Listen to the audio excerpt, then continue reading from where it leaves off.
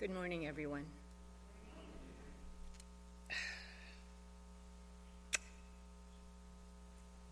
I'm reading the script. I'm having the scripture reading this morning is taken from the New International Version and taken from Mark chapter 8, verses 27 to 38. Jesus and his disciples went on to the villages around Caesarea Philippi.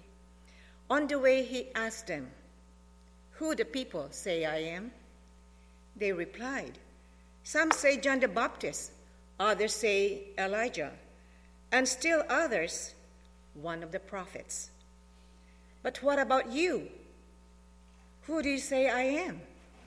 Peter answered, "You are the Messiah." Jesus warned them not to tell anyone about him.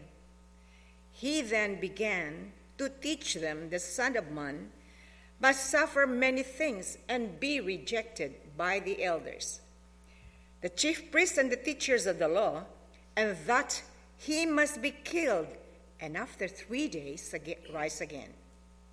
He spoke plainly about this, and Peter took him aside and began to rebuke him. But when Jesus turned and looked at his disciples, he rebuked Peter. "Get behind me, Satan," he said. "You do not have in mind the concerns of God, but merely human concerns." Then he called the crowd to him with his disciples and said, "Whoever wants to be my disciple must deny themselves and take up their cross and follow me. For whoever wants to save their lives will lose it, but whoever loses their life for me and for the gospel will save it. What good is it for someone to gain the whole world, yet forfeit their soul? Or what can anyone give in exchange for their soul? If anyone is ashamed of me and my words in adulterous and sinful generation, the Son of Man will be ashamed of them when he comes in his Father's glory with the holy angels." This is the word of the Lord.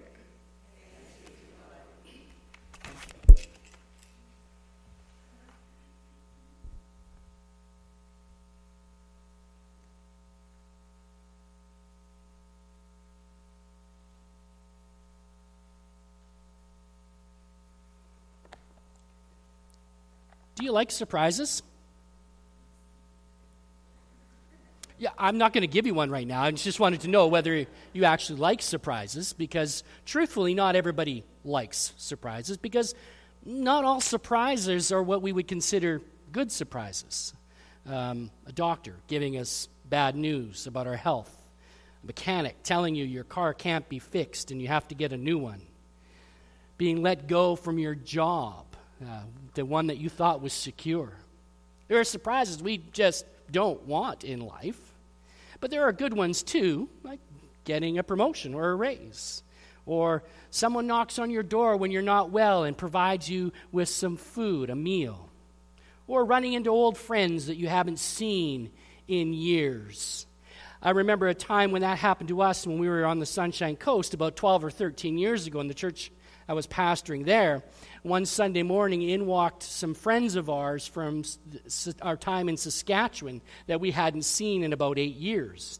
Two people I had the privilege of journeying with, from officiating their marriage to baptism, to helping them overcome issues, to dedicating their children. It was we just are so enmeshed and entwined in our lives, and it was such a joyous surprise to see them that morning. We spent the day together after the worship service before he went back to visit his sister, who also happened to live in the area.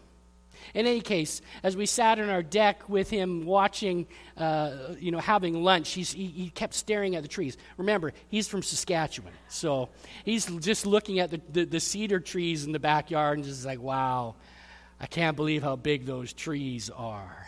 But then he turned to me and he said, I think they need to rename Vancouver. And I said, well, huh? And he said, well, it should be called $100. I said, why? He said, well, go to the aquarium, it's $100. Go out for a nice meal, it's $100. Want to go on the ferry? It's $100. Everything was $100. He said, while he was enjoying visiting family and friends, he realized it was costly to do so. And as I said, I had the opportunity to walk with them on their journey of faith and celebrate with them some significant spiritual milestone moments. So I also know that they are people who understood the journey of that, or the cost of that journey as well. You see, there's journeys that we take in life that cost us money, okay? We get that. They drain our bank accounts.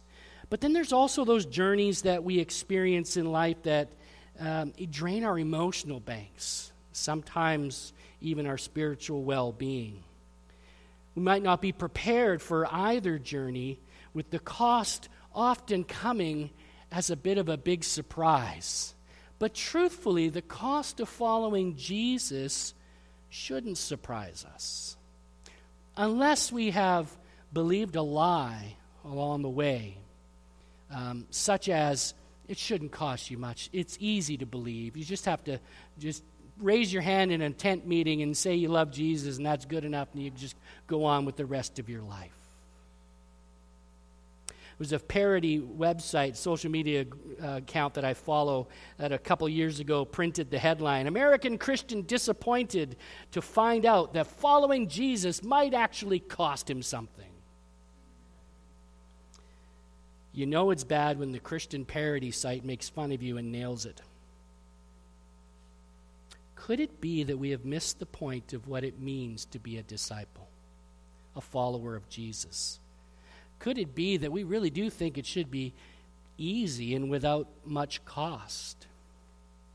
Lent brings us stark reminders of the reality of life. Jesus' own journey was a very costly one. And the journey as disciples, as followers of Jesus, who seek to move from unbelief to belief in every facet of life, can also be costly. I wonder if we really understand this. Now, we have the benefit of looking back at a passage like Mark chapter 8 with the knowledge of how the story ends, of how Jesus conquered sin and death.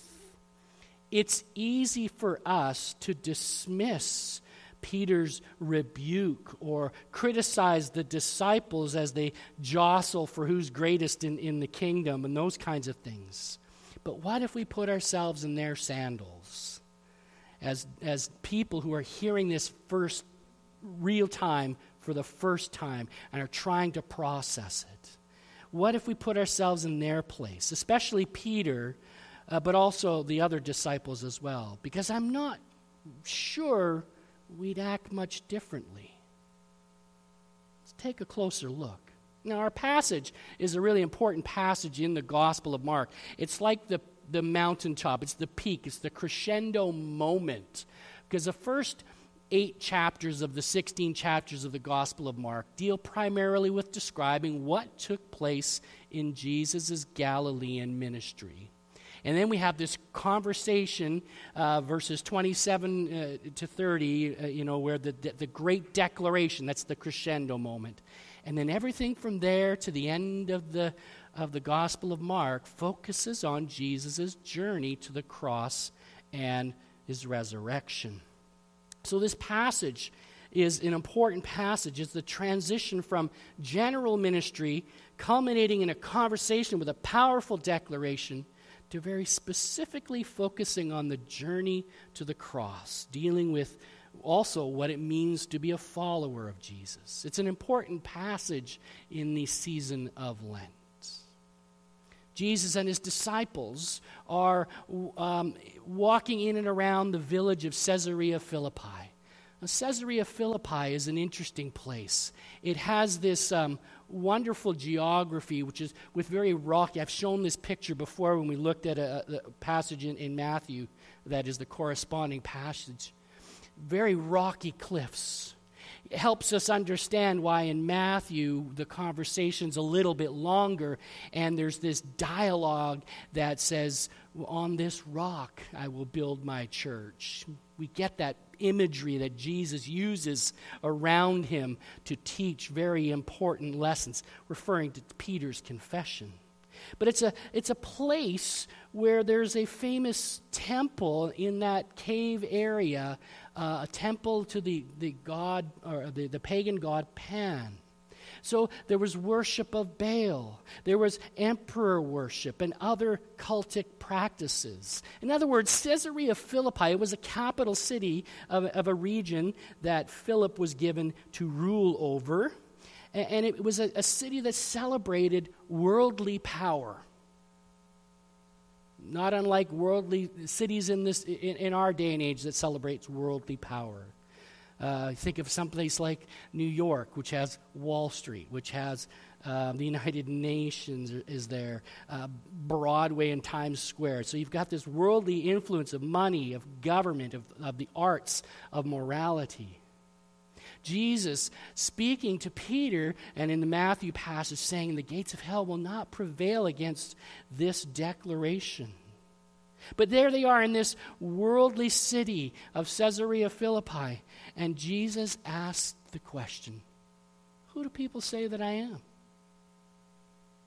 Who do people say that I am? Now, if you or I asked that question, it might seem kind of needy. Right? It's kind of like my worth, my value is based on what other people are going to think of me in the moment. Oh, who do people say that I am? Do they like me? Those kinds of things. But that's not the root of Jesus' question. He's not a human that needs approval of others. Remember, this is the conversation that now helps us turn the corner from his ministry around Galilee to the journey to the cross. There's a purpose to his question, beyond what we might expect as human beings. Do his disciples really know? Do others really know who he is? Do his disciples know who he is? Do they know what he needs to do? Do they understand the cost of following him? They verbalize answers that you might even hear in today's day and age. Oh, some say you're a prophet, teacher. In their case, Elijah or John the Baptist, associating it with a Jewish tradition.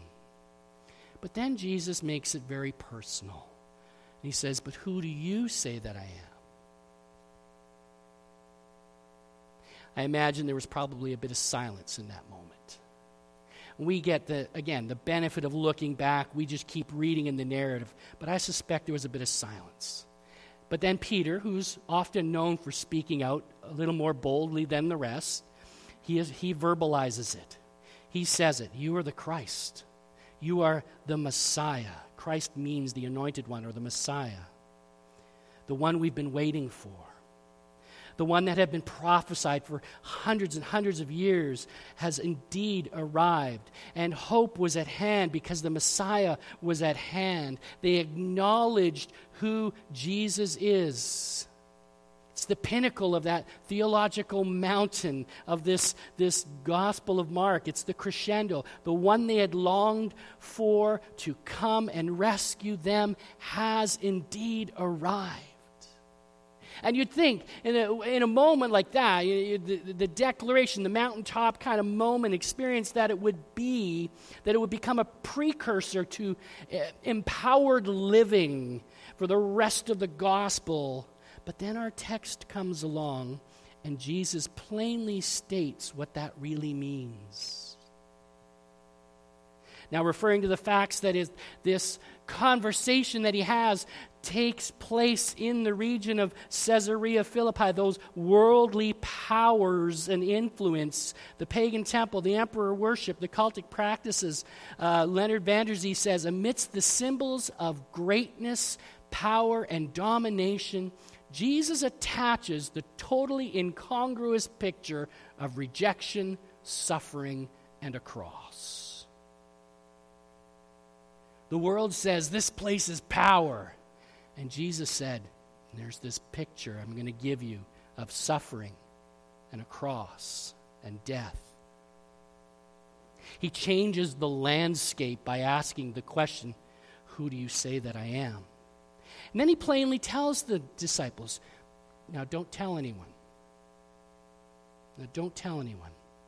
At one moment, it's the highest of highs, the declaration, "You are the Messiah." Then he says, "But don't tell anyone about it." And then he says, "By the way, I'm going to be rejected by the religious leaders, killed, and rise again on the third day." So we have the benefit of looking back, but in that moment, is it really any wonder that Peter then privately takes Jesus aside because he does not like or agree with what he hears? He takes him aside privately, possibly because moments before Jesus said, "Don't tell anyone." There's the disciples that are with him, but the crowd is also with them. And so maybe let's just come over here for a minute, Jesus. And then he kind of says, "Boy, that's a really dumb statement." He doesn't say it that way, but I can imagine the conversation. He's rebuking him. So he's probably saying, "Well, that's just really dumb. I mean, you're the Messiah. Messiahs don't die. Messiahs set up their kingdom. They reign. They rule. They not martyr."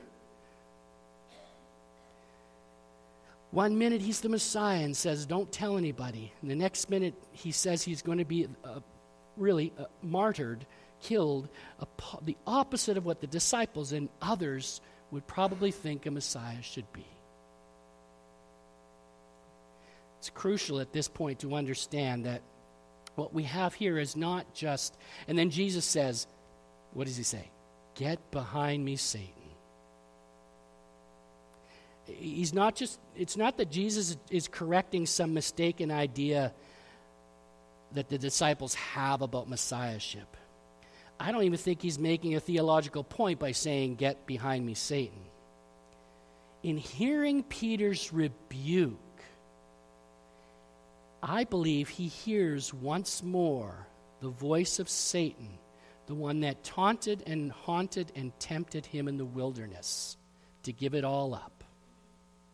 See, because on the first Sunday in Lent, we encounter Jesus. He's in the wilderness. He's being tempted by Satan to take the easy way out. And in the second Sunday of Lent, we're reminded that the tempter has not gone away quietly.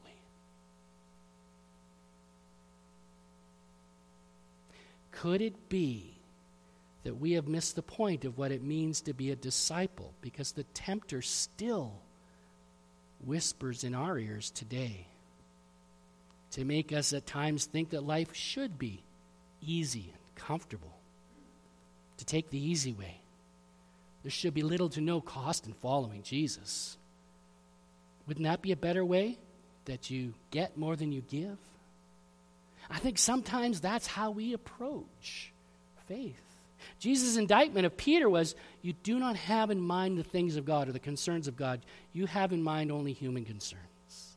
So when Jesus says, "Get behind me, Satan," it's not that Peter somehow becomes Satan, but in rebuking Jesus, Peter now voiced the will of the enemy rather than having in mind the things or concerns of God. In Lent, we are confronted with the question, what do we have in mind as we live, love, serving Him? Do we have our own concerns in mind? Or do we have the things of God in mind? As I've said before, I worry that too many Christians are a lot more like Peter in this moment than we would be willing to admit. Ill-prepared, and yet you have an idea of how you think things should happen, and so we project that upon God. We even use the holy language of prayer in that sort of projection at times, thinking that somehow we can improve upon what God is doing, or that we don't really need Him to bother Him in the mundane day-to-day things of life. We think we know better or can do a better job planning life out than our Lord.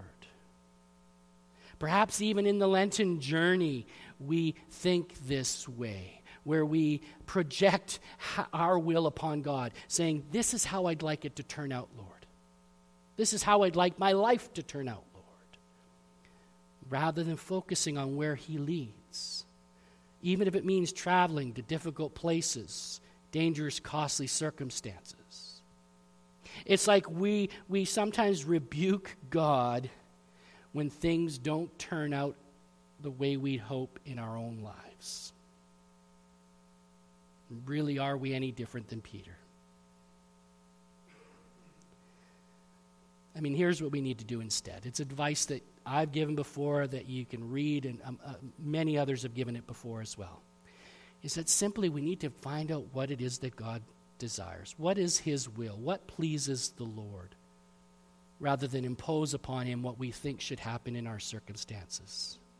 To me, that is a large part of the journey of Lent, and all of life for that matter. It's this rediscovery of what the Lord's will is, where he is at work, and joining him in that work. Having in mind the things or concerns of God. Now, Peter didn't have the benefit of the knowledge that we have, did he? The knowledge of hindsight. That the cost of Christ's journey would actually accomplish salvation and bring life. Think about it. His mission was to come and bring life. The cost of bringing us life eternal and life in him would result in his suffering and death, but his mission was to bring us life. And Peter, in just saying, nah, you can't go there, is voicing the tempter's words in a way that says, I don't want you to accomplish the goal.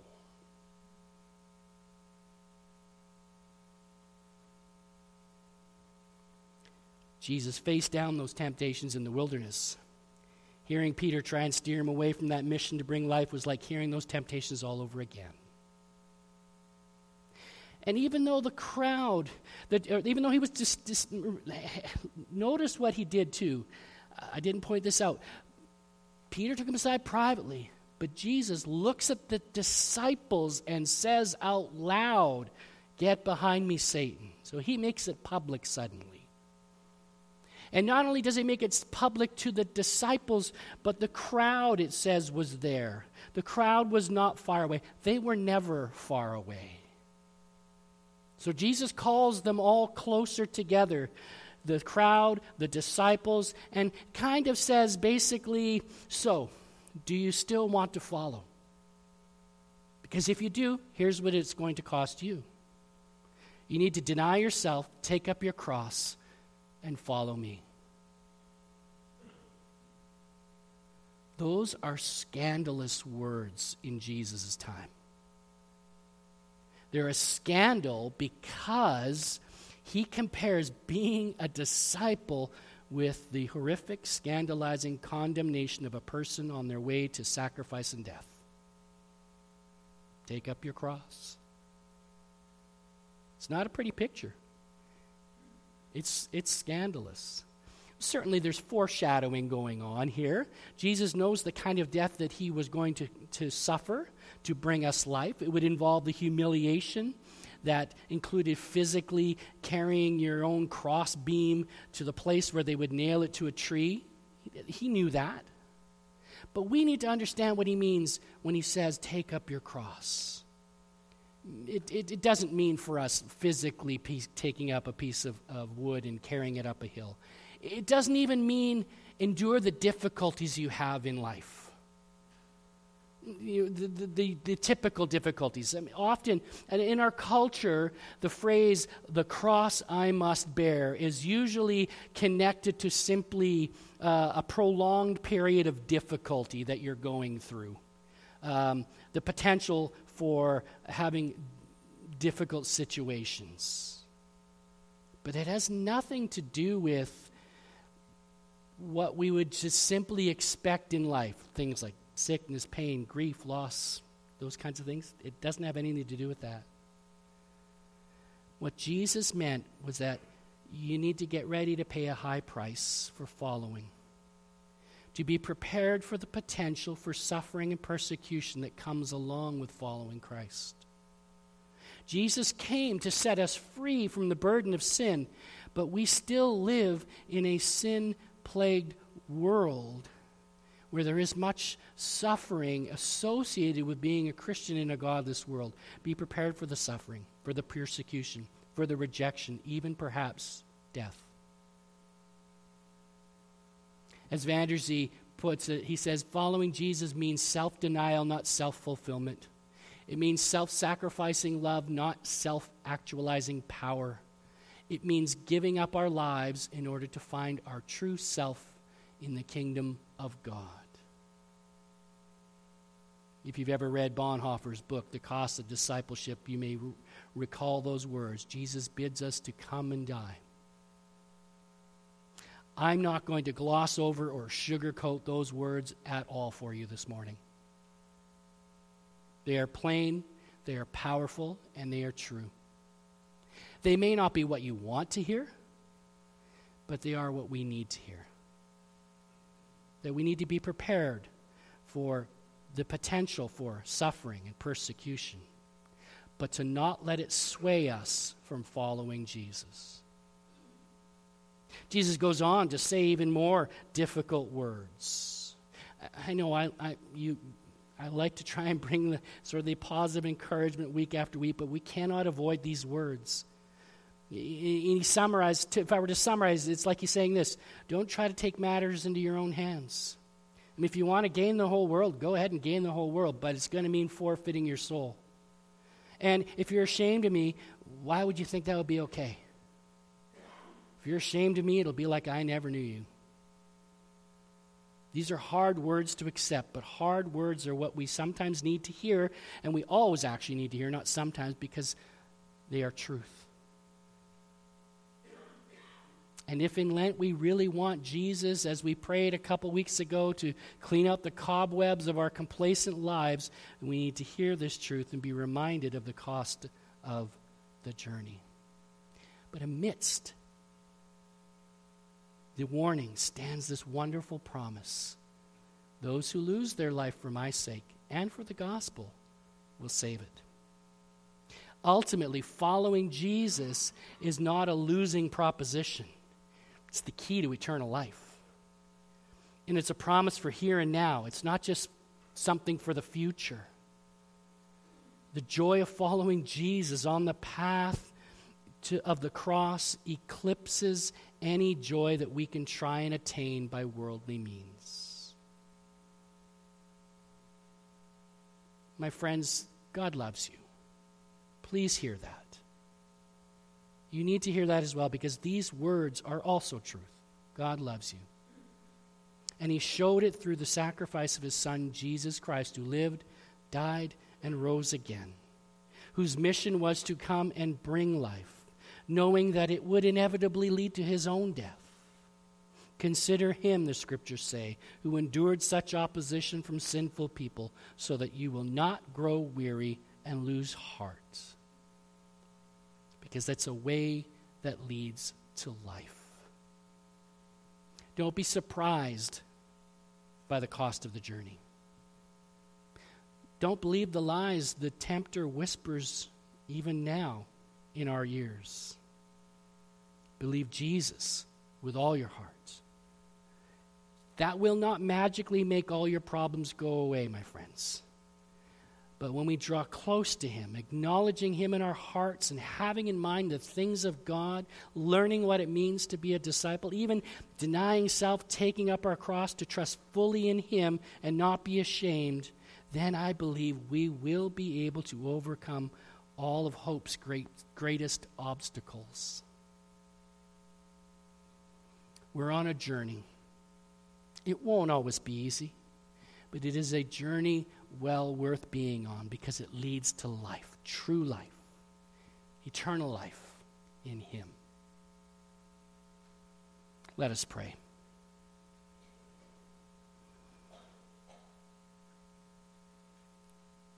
We acknowledge, Lord Jesus, that at times that we really would have the easy way out. We hear the whisper in our ear the tempter saying it should be easy. But we're reminded of the truth and that it isn't always easy. In fact, self-denial, self-sacrificing love, taking up our cross, being prepared for what may come, the suffering, the rejection, the persecution. We know brothers and sisters around this world face that in a harsh way today, even death, because of their faith. And so in this journey of Lent, a journey well worth being on, may we be vividly reminded not only of the cost of the journey, but that it leads to life, true life in you. We pray in Jesus' name. Amen.